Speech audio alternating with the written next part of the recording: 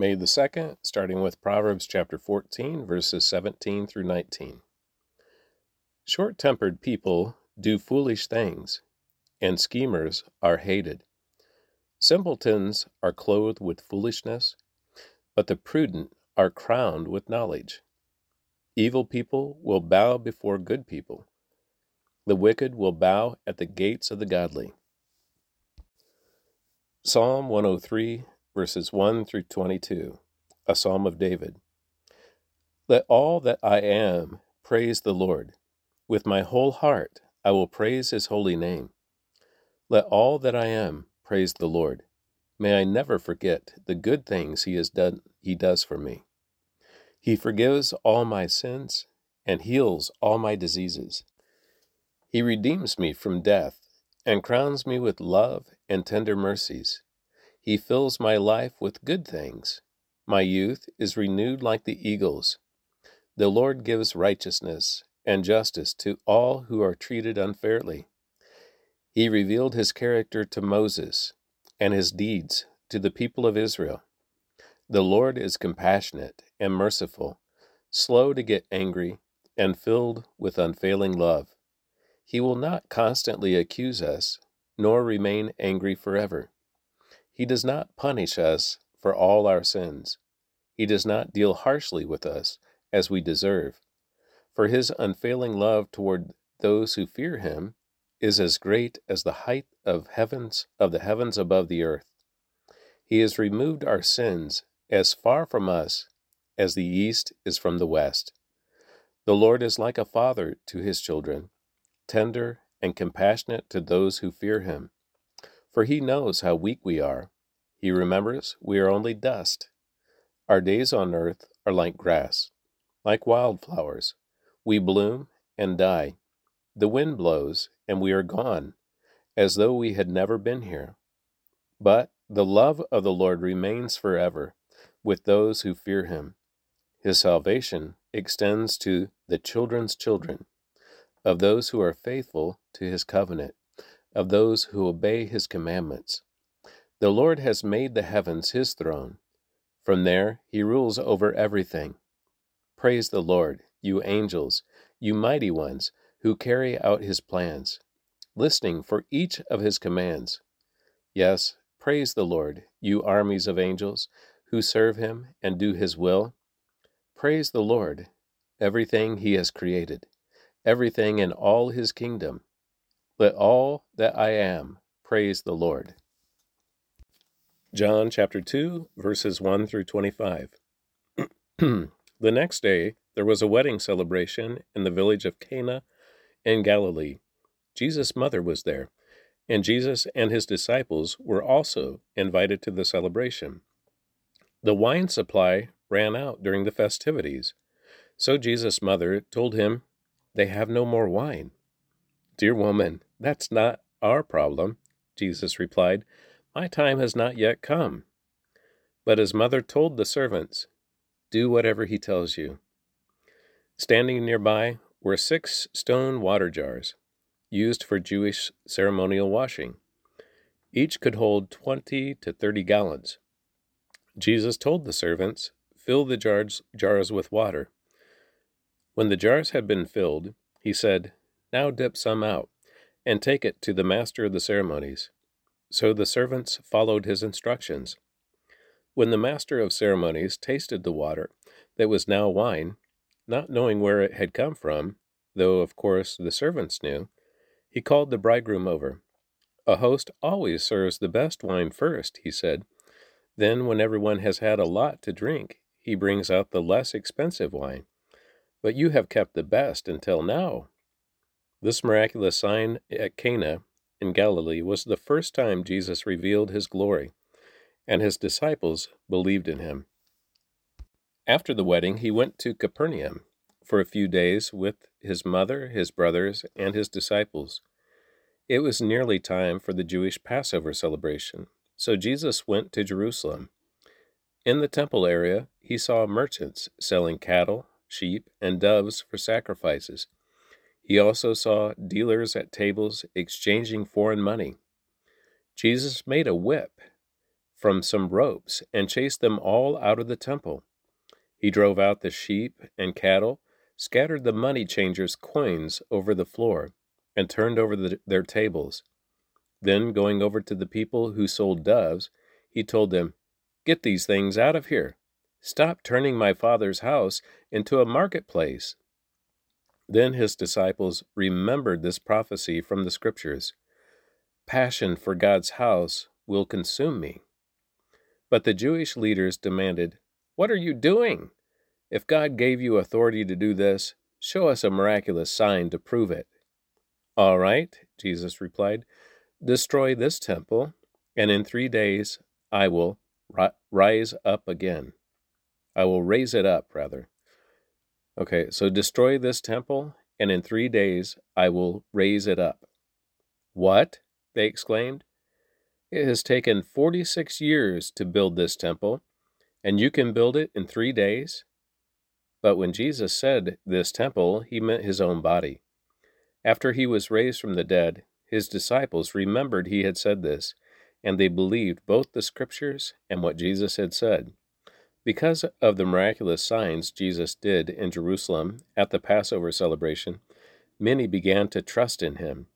But Jesus didn't trust them because he knew all about people.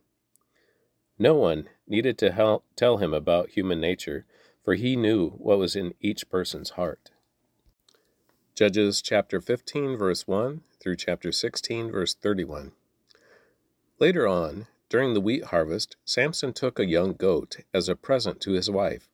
He said, "I'm going into my wife's room to sleep with her." But her father wouldn't let him in. "I truly thought you must hate her," her father explained, "so I gave her in marriage to your best man.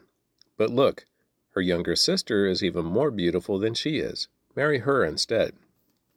Samson said, "This time I cannot be blamed for everything I am going to do to you Philistines." Then he went out and caught 300 foxes.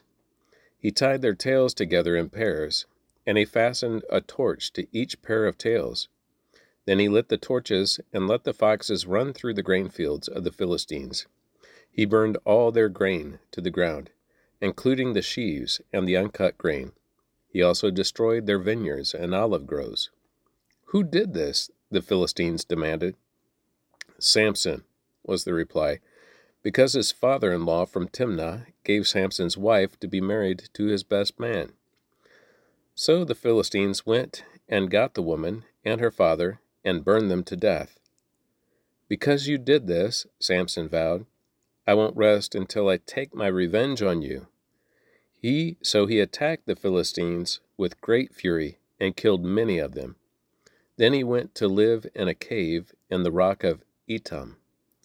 The Philistines retaliated by setting up camp in Judah and spreading out near the town of Lehi. The men of Judah asked the Philistines, "Why are you attacking us?" The Philistines replied, "We've come to capture Samson. We've come to pay him back for what he did to us." So 3,000 men of Judah went down to get Samson at the cave in the rock of Etam. They said to Samson, "Don't you realize the Philistines rule over us? What are you doing to us?" But Samson replied, "I only did to them what they did to me." But the men of Judah told him, "We have come to tie you up and hand you over to the Philistines." "All right," Samson said, "but promise that you won't kill me yourselves." "We will only tie you up and hand you over to the Philistines," they replied. "We won't kill you."